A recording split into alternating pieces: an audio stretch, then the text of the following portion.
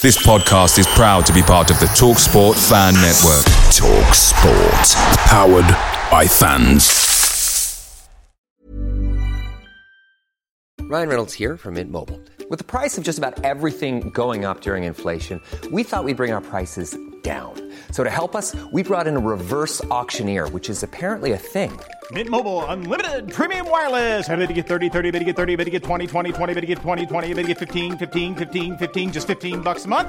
Sold! Give it a try at mintmobile.com/switch. $45 up front for 3 months plus taxes and fees. Promo rate for new customers for limited time. Unlimited more than 40 gigabytes per month. Slows full terms at mintmobile.com.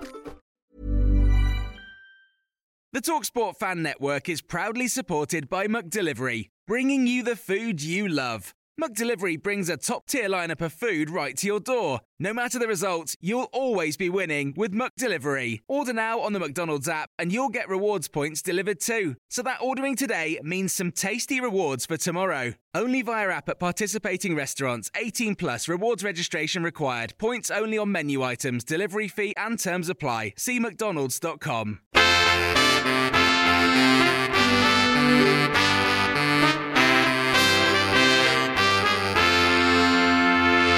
Welcome to the My Old Man Said podcast. I'm David Michael, the editor of myoldmansaid.com. Joining me to discuss the rebranded concept of Halloween. It's now called Relegation. Mr. Chris Bird and Mr. Phil Shaw, welcome. Hello, David. Is that too harsh? Are we getting relegated this season, or is there hope? Tell me. There's always hope. We sure as shit aren't going on a European tour, though. No qualifying games to be had in the Monaco of the UK. Put your passport away. That's for sure. Yeah. How are you, Phil? Good. Well, I had a traumatic... Well, you should be good because you didn't have to go to the fucking game. Yeah. Had a traumatic enough weekend, a bit of car trouble trying to get it through MOT. Tested twice in 2 days, things like that. Just catalogue of errors. But it's a good week for you. Watching the Villa game as well, just topped it off nicely. Fortunately, I had a couple of belting gigs, so I'm not going to let a bunch of footballers ruin my weekend. Good. Well, it started raining halfway from biking back from that shit show, so wasn't too enamoured. But it toughens you up. That's what makes this podcast. Before we get into dissecting that shit show and, basically asking the question, what has gone wrong? Why are we 4 games down the pan? As we've explained, there's been mitigating circumstances, but this isn't like a team missing a few players and perhaps would have won if they had those players. It's a team with no direction, no ideas, no heart, no drive. It's rudderless and it looks really bad. And, we can smell a fucking relegation battle team off a mile off, and this one stinks of it. So we'll have a look at that. We'll quickly go through the Villa news. 3 points, a little bit of media muppets. We're not going to dwell on the game too much. We'll just talk about the bigger picture. Right, let's have some news, shall we? What do you want? Do you want to talk about Boris Johnson and climate change or the Villa news? Oh, fucking equally shit this week, aren't they? Fucking dreadful. What an offer. Excuse me. Temperatures rising in both. Or we can go for man dies during Spanish bull running events. There's something a bit more interesting. He got flattened just like the Villa then, I take it. Yeah, that's training for next week. If that bull run was tomorrow, that's where the whole bloody Villa squad would be heading on a overnight jet. Right, Villa news.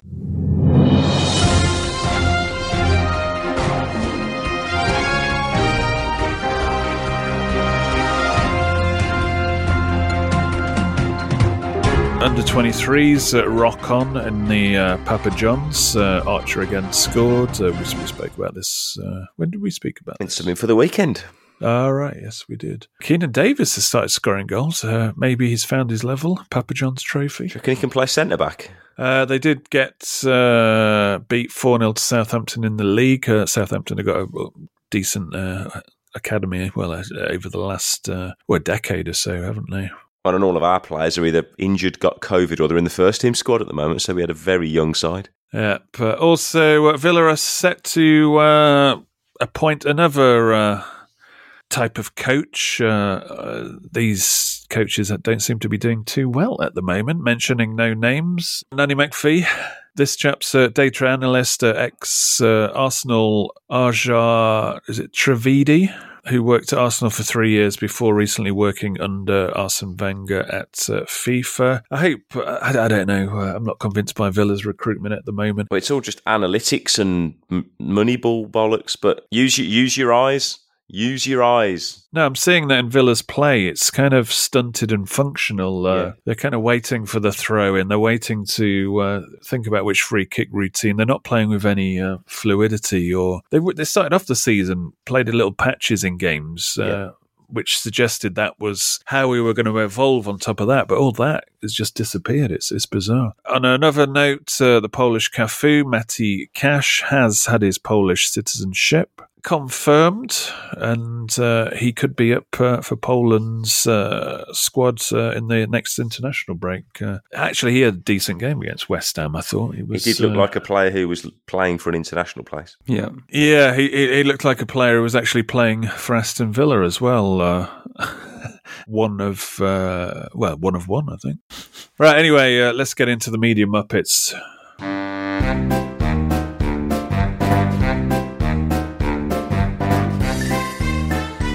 What's in the Media Muppets trough this week, Phil?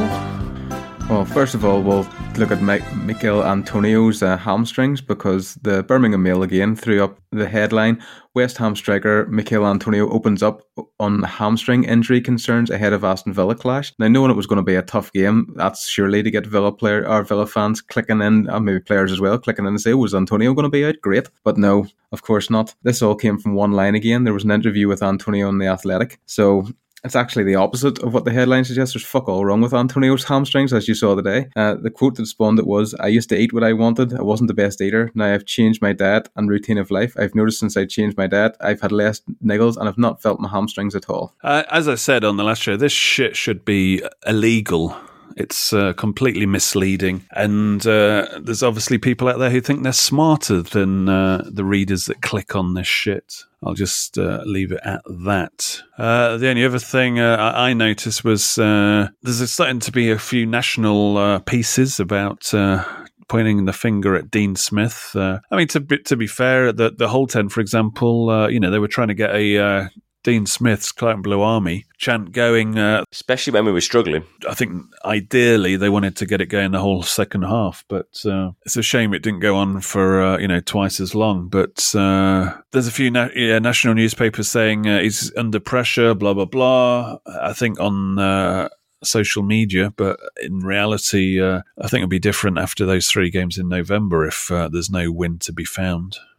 But The Guardian, for example, wrote they signed off, it's just one of these fluff pieces.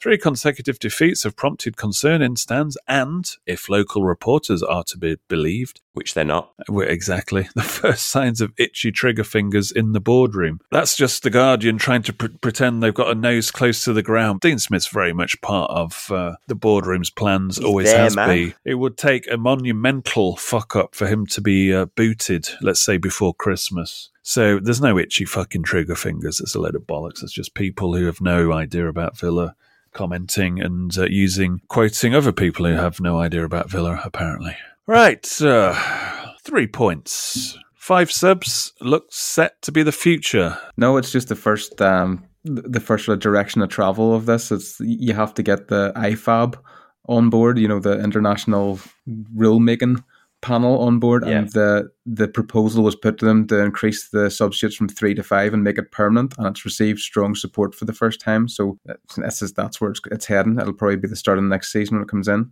So the big 6, or whoever wanted this early doors, will have another advantage with their superior squads. Man City can now bring 5 £50 million players off the bench.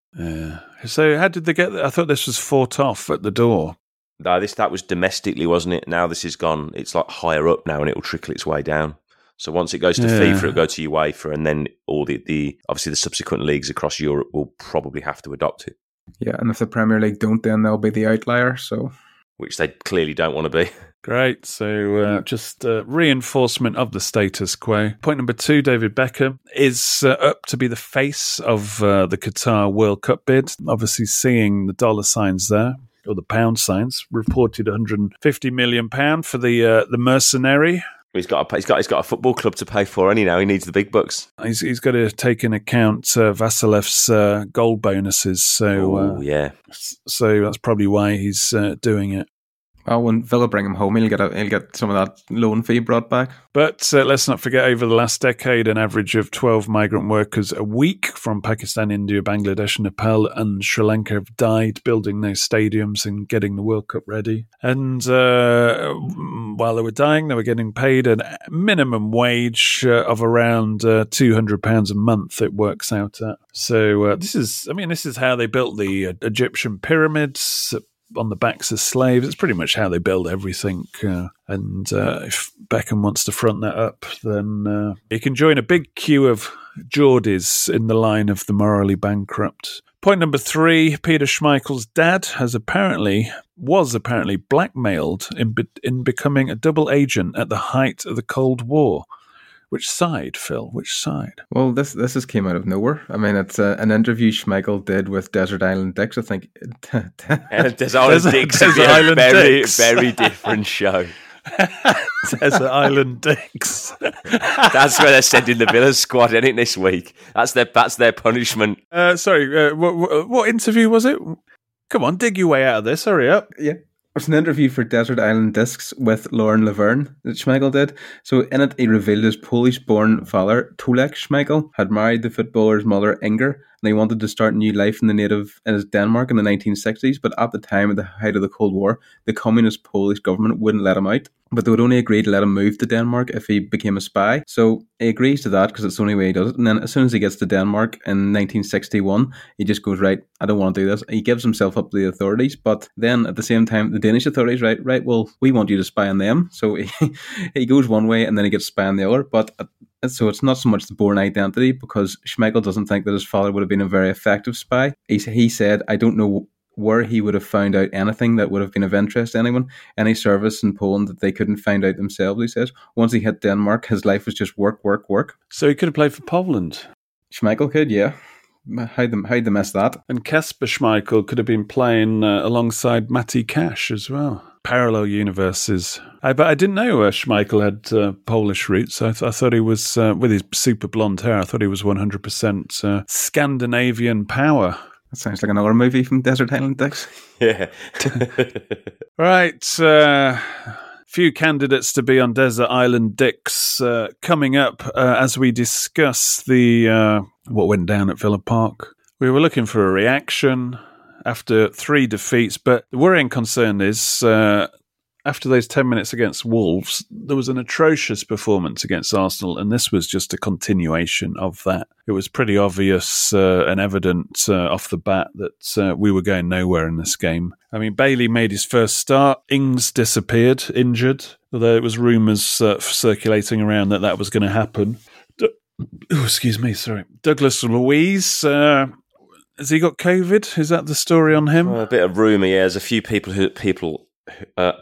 who are poorly, apparently, which if you're poorly on the Friday and you've still got 2 days, you would suggest that... I wonder if it's gone to the case now that they're trying to save face here, because... This is happening every couple of weeks at the moment. Yeah, and, I'm paid my season ticket to see the best players that Aston Villa have bought, so I'm getting pissed off about this. I'll be frank about that. And this is people in biosecure bubbles, and, we've bent over backwards as people to allow these footballers to play and the industry, so they can fulfill their sponsorship deals and everything. So you'd think they'd have more diligence about staying, let's say, COVID-free and not taking any risks. Because, they are in a biosecure bubble. It's not as if, they're going to work and going on the train and whatever. So there's always a risk, which you would understand. What amazes me is it's leaked on Twitter. I mean, Villa's are leakier than a sieve, the information coming to them when it comes to the starting lineup. But the same people that leak the information about who's playing and who's not, if anybody asks them, well, what's wrong with them? Why aren't they playing? That's whenever nobody knows what's happened. So that to me says that it's not like somebody's leaking it on purpose. They're only leaking what they want to leak. No, it's interesting because, you're right, because you see it all over Twitter and then it's starting to come up as fact.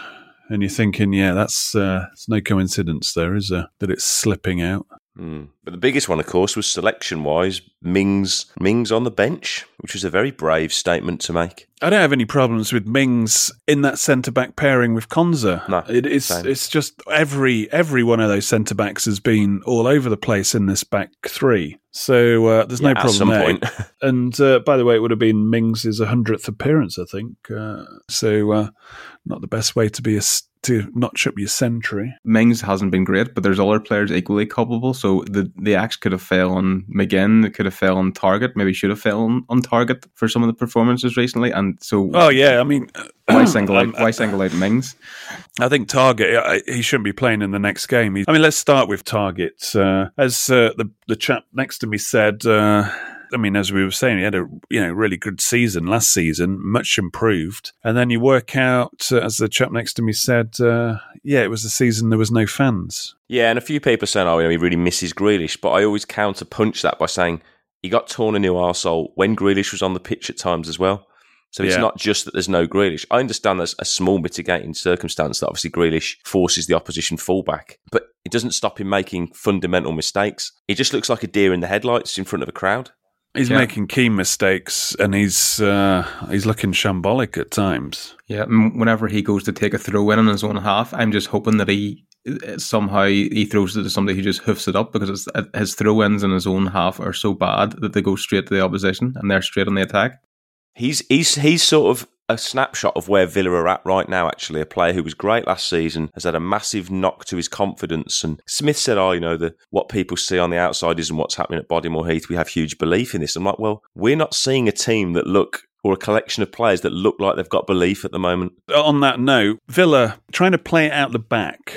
Now, it's my understanding when you play it out the back, you should have players that are comfortable on the ball and, decent ballers, shall we say. So I'm looking at this back four, in the whole, behind this back four, trying to play it out the back. You've got Konza there, you've got Nakamba, the closest midfielder. These are not like super comfortable ball players. To quote your infamous word, clunky, that's how I would describe. Yeah, perfect use. I would describe House as that. Yeah. Target a man who's shits his pants now when he sees the ball coming towards him. So playing out the back, and I just looked at that and it was going nowhere every time, and we were inviting danger and 50% of the time giving the ball straight back to them. When you learn to play out the back, we should be there by now.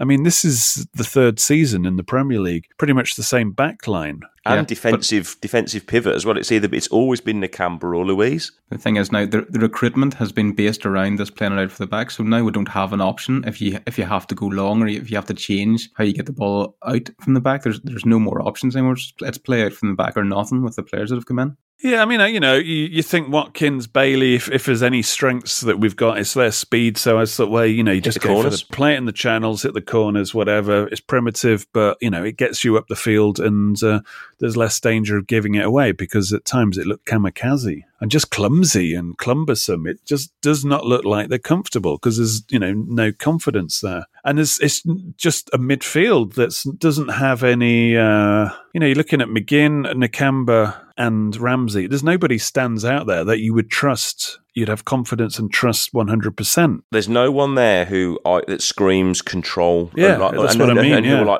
run. I always use the word run the game. You look at Rice on the other side. He ran the game. He dictated the tempo. All of the patterns of play go through him. He is your anchor point. Everything goes through him.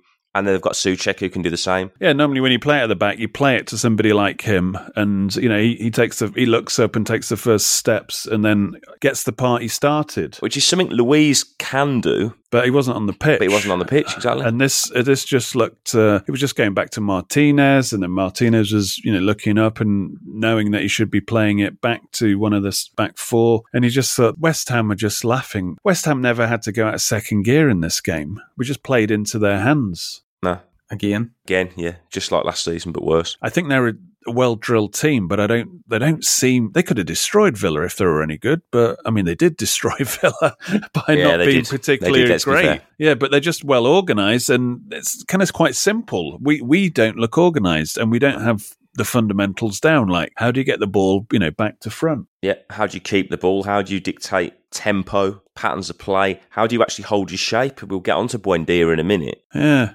who I'll have my rant shortly. The ball should be going through him. They should be getting the ball to him as quickly as possible in the midfield. But, I mean, let we stay on it. Before he was hooked, he had 19 touches, which is scandalous. Yeah, people have 19 touches sometimes in one run from one wing to another if they're that good. But they should, the ball should be going through him because if he's worth 30 million, that's why he's worth 30 million. But at the moment, he's no better than Carlos Hill.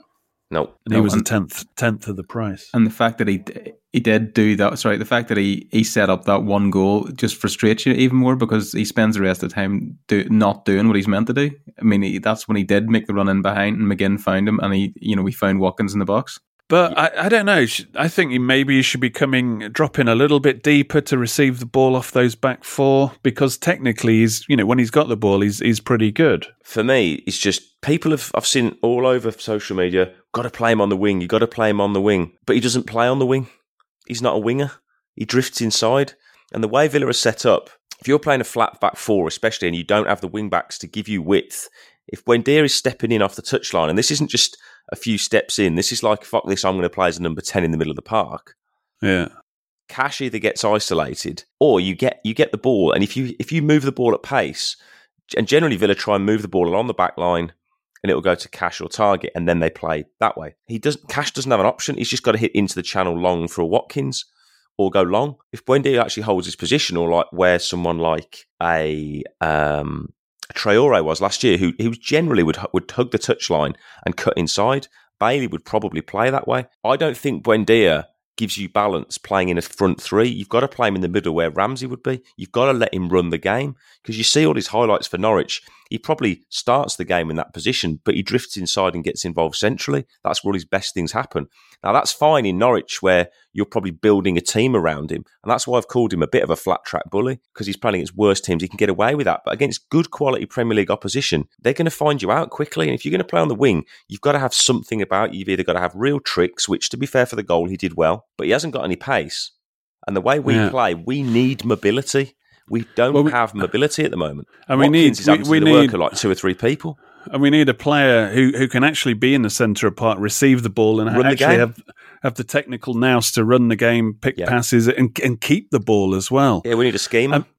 Because the problem is, Bailey, I think you've got to, when you attack a team, you've got to occupy them. And then when the ball goes out to Bailey, their fullback is isolated and it's one-on-one.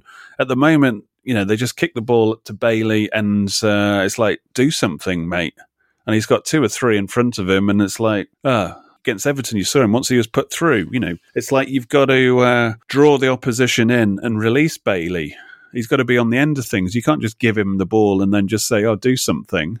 I mean, we've seen that before with other players. We've got to be more dynamic across the pitch, that suddenly Bailey finds himself one-on-one. Yeah, it's like Villa's attacking.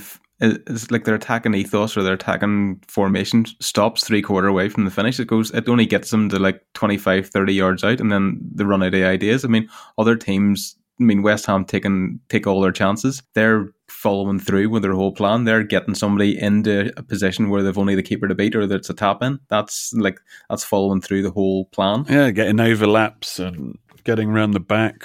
And bearing in mind, when I talk about mobility, we now have Leon Bailey. Most fans, including me, called for to go back to a back four and to start Bailey. We kind of got what we wanted. When you looked at the team sheet, you raised a few eyebrows, but you thought, okay, I'll give this the time of day for now. Yeah. And sort of Bailey was going to take him a while. I accept that. But there was a lot of overplaying in the wrong area and a little bit of just get your head down and go. Casualness. Defensively, it was... He'll have to learn very quickly. Yeah, these things are fine for a player like that, but when the rest of the team are fucking up all over the field as well, he doesn't get away with it as much. Normally you can carry someone like that, but he's got no cover other than, to be fair to him, and I'll move on to probably the brighter spark of the game, was Nakamba. And while I didn't think his ball playing was particularly tidy, because it isn't, he gets so much favour because he was the one player on the pitch who was trying to get about and just put his foot in. And there was about 3, 4, 5 times where the crowd reacted to him diving into tackles. And you thought, fair play, man. When if you're in the kind of run that Villa are in, I think you get out of it by 2 things. You either play your way out of it with quality, which we're not going to do right now, or you fight your way out of it with grit. And the Nakamba way is exactly the way that you kind of get the crowd back on side. It only takes one tackle, doesn't it? We've said it numerous times in different games. games can turn and the crowd gets lifted by someone crunching somebody on the touchline. Everyone's like, yeah, come on. You're probably doing him a disservice in terms of players that actually played substantial minutes. He was the second best in terms of ball retention, 86.1%. Only Ashley Young was better, so not too bad. Well, actually, Mings... The Ashley Young thing, by the way, coming on and playing central midfield was a strange move, I thought. When the logical step, if you've got Ashley Young who can play wide, just stick him out wide and put Buendia in the middle. It's bizarre. I think we said on there something for the weekend show is like, I think Rice and Souček matched up against similar types on the Villa team, whether it be Louise, Nakamba or McGinn, they beat them, no problem.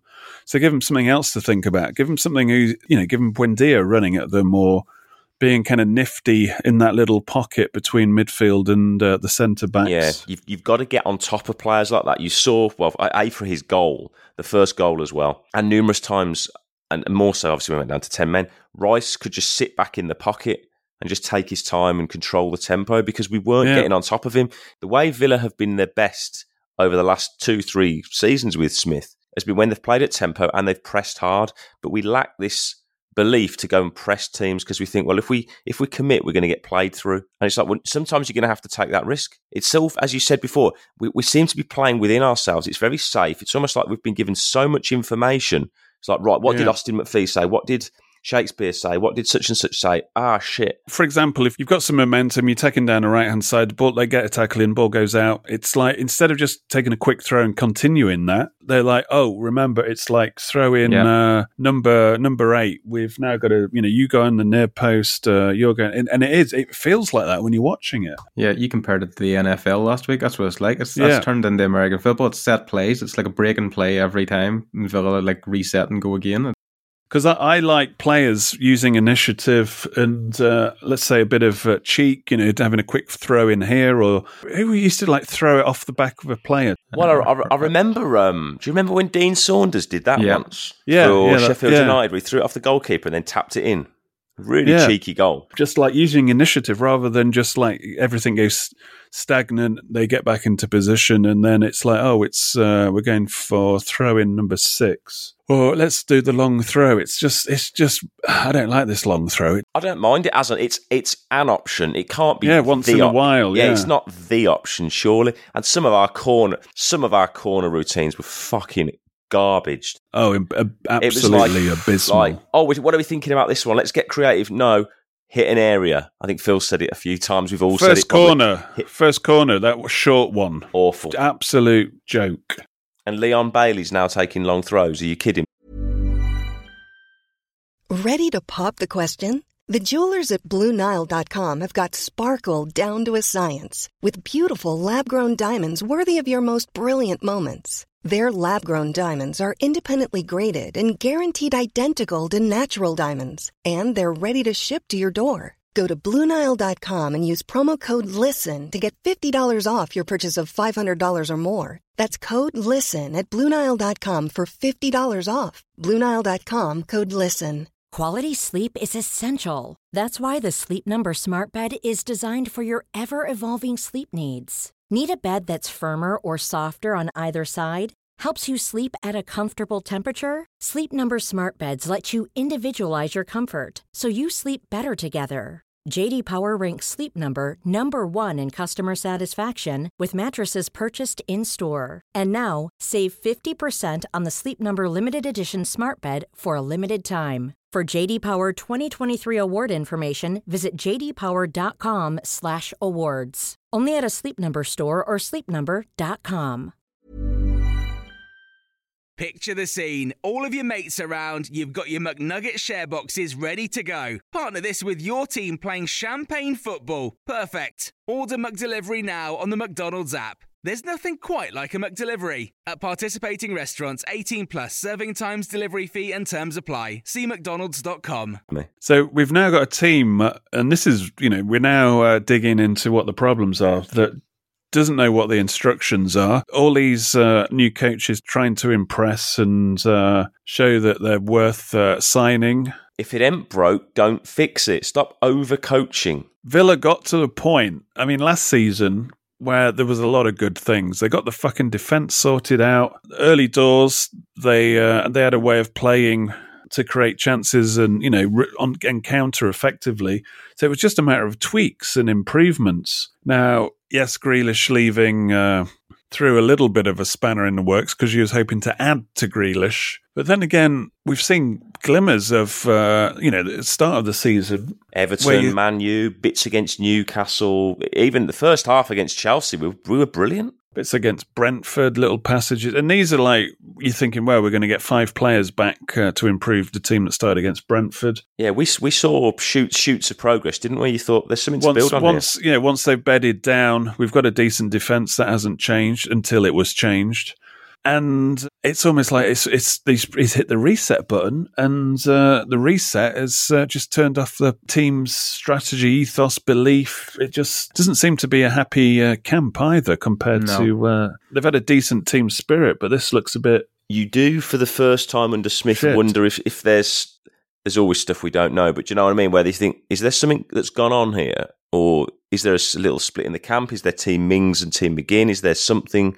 It doesn't seem a united camp, and maybe that's just the frustration throughout the team because they're very aware of where they want to be and they know they're not hitting the heights.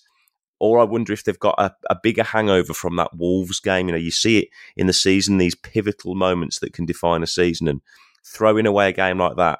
When, of course, if you'd have lost to Tottenham but beaten Wolves, you'd kind of go, it's all right, no worries. And if you go to Arsenal and lose, you kind of go, well, we beat Wolves, it's not too bad. But because of the manner in which they've lost that Wolves game, after the Spurs disappointment, it's sort of the momentum has actually got worse. They weren't great against Tottenham, but you could get away with it after the Man U and Everton games. Wolves, you thought, wow, what's happened there? Arsenal, they were garbage. West Ham, they were worse. This curve isn't sort of fluctuating. This is a curve that's going down. They need to stop the rot.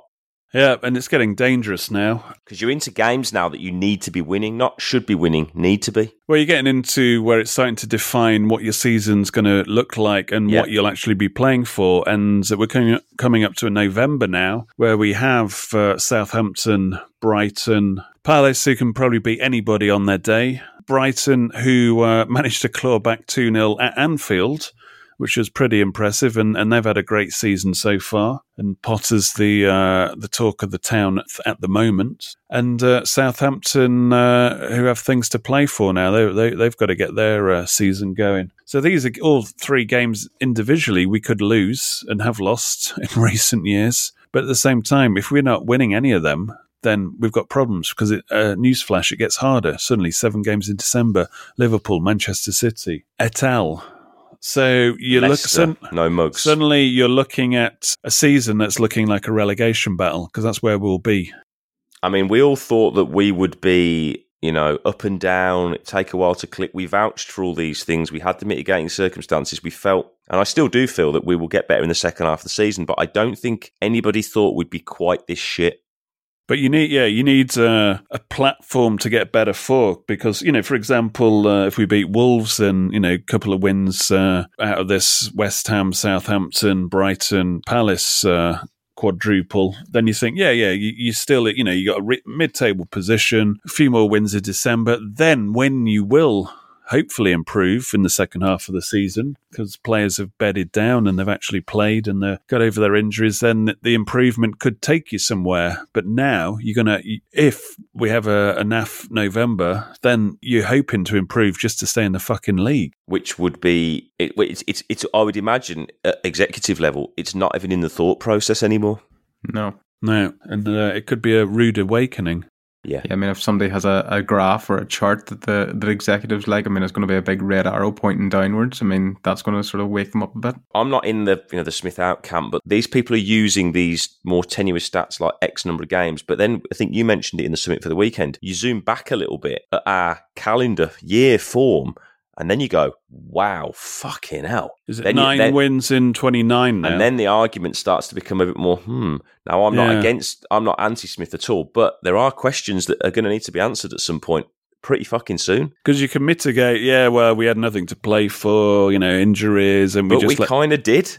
We let the season slip, although ultimately we're only a few wins away from Europe, so that we fucked that one up. So... Yeah.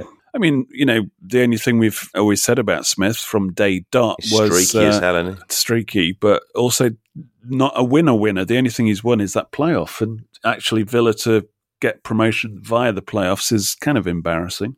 Yep.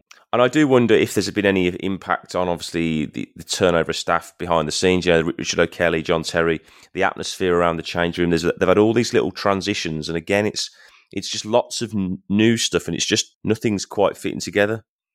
I don't think there's as much buddies backslapping as like with Terry and Richard O'Kelly, because Richard O'Kelly was kind of affable. Terry, he's a bit more down with the players. But Terry's a serial winner in everything he does. Yeah, but I'm just talking about the camaraderie. Yeah, the atmosphere. More like they're data analysts now. This is the thing. You're heading towards this data-driven future rather than ex-players, rather than you don't like to use the term, the dinosaur term, like football men. That they use guys who get the indefinables, the stuff that's not on the graph. In terms of the camaraderie, training and everything, that's what we're talking about. And the personalities, I think, have, as you said, I think they'll be a bit more detached and not down as much with the players, because obviously O'Kelly and Terry have been with them for a few years, so there's a familiarity there. Yeah, John Terry, while he was learning, looked to be very much there to grease the wheels, to sort of like keep everything, moving. The instructions coming from up above, almost to translate them into football language for the players, because he was the closest one to being a player out of that team. Yeah, while I don't buy the theory that it's down to John Terry, the whole defence, being good, I would prefer him to be there to point out what's going wrong, if you know what I mean. Yeah, I don't think it would matter. I think it's just that there's probably so much new information and things can get lost in translation. But we don't know what's happening now, because, as we said, they've regressed in terms of playing out the back. It's almost like it's not natural anymore. Well, they've almost got to get used to playing 4 at the back again now. I joked to the person sitting next to me. I said, I bet Norwich are looking at the fixture list to see when they play Villa, to see where they can potentially get their first win from. Well, I remember when we did a Man City podcast, didn't we, at the end of last season, and they were flapping it for no particular reason about the game, saying, we're going to fuck it up. I was like, at that point, we are the team you want to play, and it's the same right now, isn't it? If you're a team who are scratching around, if you're a Norwich or a Newcastle, you're thinking, fucking hell, just give us Villa at home right now. Only Norwich have lost more games than Villa. And we've had at least 3 whacked past us now. Is this the 4th time or the 5th? I think it might be the 4th. We've conceded 3 or more, but we've been pumped on numerous occasions now. And teams that concede like that are relegation prospects. Yep. And, that's not trying to be scandalous here. That's just facts. Yeah, if you're losing badly, consistently. And cheaply. I mean, some of these goals are cheaply. Awful goals. And this was a massive example of that. And you were hoping to see some kind of, I think a lot of people were saying, well, West Ham, decent run at the moment. If we get beat, no surprise, obviously, but don't get spanked. They're looking for some kind of performance, and there was nothing there. It was, as I said, West Ham barely in second gear there. Yeah, it's like there's no anticipation, is there? It's like everybody in the ground knew that Declan Rice was going to have that shot, apart from, seems to be, every Villa player that was in front of him. It's like, that wasn't in our data plan. We didn't think he was going to shoot from there. He's not that great a shot. He hasn't scored that many goals. Same with your guy, Ben Johnson, scored the first one. It's like, he just threw the leg at it. It's like they're playing to a script in their head rather than reacting to what's in front of them. Bailey, I don't know what he was doing. Little jump. A token dangle of the leg. Closing down with any intensity. It's, I'd be slapping the backs of people's heads when they walked into the change room at half time. It's like, what are you doing? That's probably the key word that sums Villa up, actually, since the start of the season. Has been a lack of intensity, bar little fleeting moments. And when we've played with intensity, let's be fair, we look a good side, and there are makings of a really good side. But when the intensity drops off, there's no grey area. It's like Jekyll and Hyde in it at the moment. The intensity drops off, and we're crap. Yeah. Well, there's not much more to say, is there, really? No. This whole kind of, you lose 3-4 games, then it's the manager out bollocks. Well, it's not a great time to shift out a manager, because if Spurs gets rid of theirs, then you suddenly, potentially behind Spurs and Newcastle, because Newcastle will be throwing silly money and they'll want this project to get off with a bang, so they'll promise the world to any of managers. So we'll be third in line to whatever managers are out there, and I can't really see any inspired choices out there. So I think at the moment that's not even a fucking conversation. And it shouldn't be. This is just the modern day football. Didn't Chelsea lose 4 games on the bounce last year and went on to win a Champions League? Yeah, well, we're not going to do that. We are not. But you know what I mean? It's like you can... Yeah, it's no drama as far as I'm concerned. But the problem is, as I've highlighted, if we continue winless through the month of November, there's only 3 games. Yep. Then we're going into December, and suddenly the pressure is actually on. Yeah, and agreed. That just changes players, and it changes the situation. And, I wouldn't be starting Targett in that situation because he has directly cost us key moments in the last 4 games. So that brings me to this week's player punishment. When we lose, we line up the 11 starters to elect a punishment. Now, I think the punishment this week is, which player are we sending to Norwich to ask for that 30 million back? There's actually a clue in the punishment there. Are we putting him on an EasyJet to Germany to ask for 30 million back? I'm going Buendia, but I don't know if it's Buendia's fault or it's how he's being told to play. I'm going to go with both. I'm going to go with him again because I'm going to that flashpoint moment because the Nakamba tackle with Fornals, the 50-50, there was an advantage to Villa, but McGinn had to stick his face down into Fornals' face, start to scuffle and make the referee blow it up. And he's got himself suspended for Southampton, hasn't he, as well? Yeah, McGinn, he does great stuff. He gives you, that kind of enthusiasm. But there's downside to McGinn. That's a problem. He had a shot with his right foot again. He needs to be electrocuted every time he has a shot with his right foot. It doesn't work, John. Your left's great. Use it all the time. If it falls onto that right, pass. Don't shoot. It never seems to fall on his left foot, though. This is the annoying thing. It's been happening for the last 2 or 3 years. Sorry, who are you going for, Chris? For punishment this week, I'm going to go Buendia as well, but it's very close because Targett's great. Well, I dragged Targett into the punishment last week. Yeah, because he had it last week. We'll share it around. To be honest, they're all equally culpable this week. So I'd even, for the first time in a very long time, I'd actually give Martinez a little bit of kicking for that second goal. He needs to stop getting on fucking long haul flights and actually be around. If we carry on like this, I would say, and you can quote me on this, he'll be on a short haul flight to somewhere in Europe, probably. Yeah, I think Martinez will go, and I think Watkins would probably go because I would say there would be demand for them. But let's not get across that bridge just yet. But we have to pull our finger out here because there's a lot of stake nowadays if you're not on that curve, because we've been selling these players this project. We've got money, new owners, new direction. We are going to Europe, blah, blah, blah. They can easily make this story up, but they're going to find it hard, the next transfer windows, to convince anybody that we're going anywhere. Yep. And you'll be getting to the situation next summer where these players that were sold the dream are leaving, and that doesn't look good at all. And then suddenly you've got Newcastle coming along, and they managed to pip us to the post anyway to Callum Wilson. West Ham playing in Europe, and Leicester and Arsenal, and a load of other teams. Yeah, Arsenal on the rise again. This last couple of seasons was a window of opportunity, which is starting to close.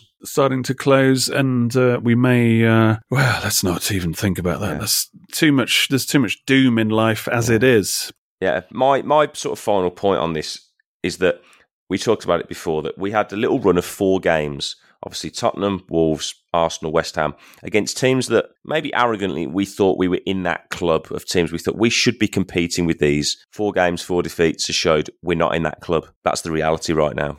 Some fans think we should be top 6. We shouldn't. Some fans think we could be top 8. We maybe could, maybe top 10. The reality is, we're still a mid-table team. Bollocks! We're going nowhere mid-table at the moment. We're relegation at the moment. But we're not in that club. The clubs that we've beaten Everton, we've beaten Man United. We can mix it with good sides, but when you're losing to the teams who you want to be around, it means you're not in the club. If you've consistently done it, you're not in that club. Yeah, but I don't know. Last season, our downfall was beating teams in the bottom 6. We couldn't do it, and consistently, and we were doing better against the teams in the top 6. Does that mean we're going to win the next 4 then? So it's more about consistency across the board. And it's not looking good, folks. But good news is we have a game, Fast and Furious. And then another fucking international break. Hopefully we can do something. But as I said, let's talk about this whole picture at the end of November. But that was a tough one to take just from an ineptitude point of view. Well, enough of that. We can't dwell now in the past. We have to look forward and hopefully to improvements against Southampton. Thank you very much for listening, and we look forward to seeing the Mailman Said patrons in Match Club for the Saints game. Please do... I can't be asked. Right, let's go. Bye. Goodbye. Goodbye.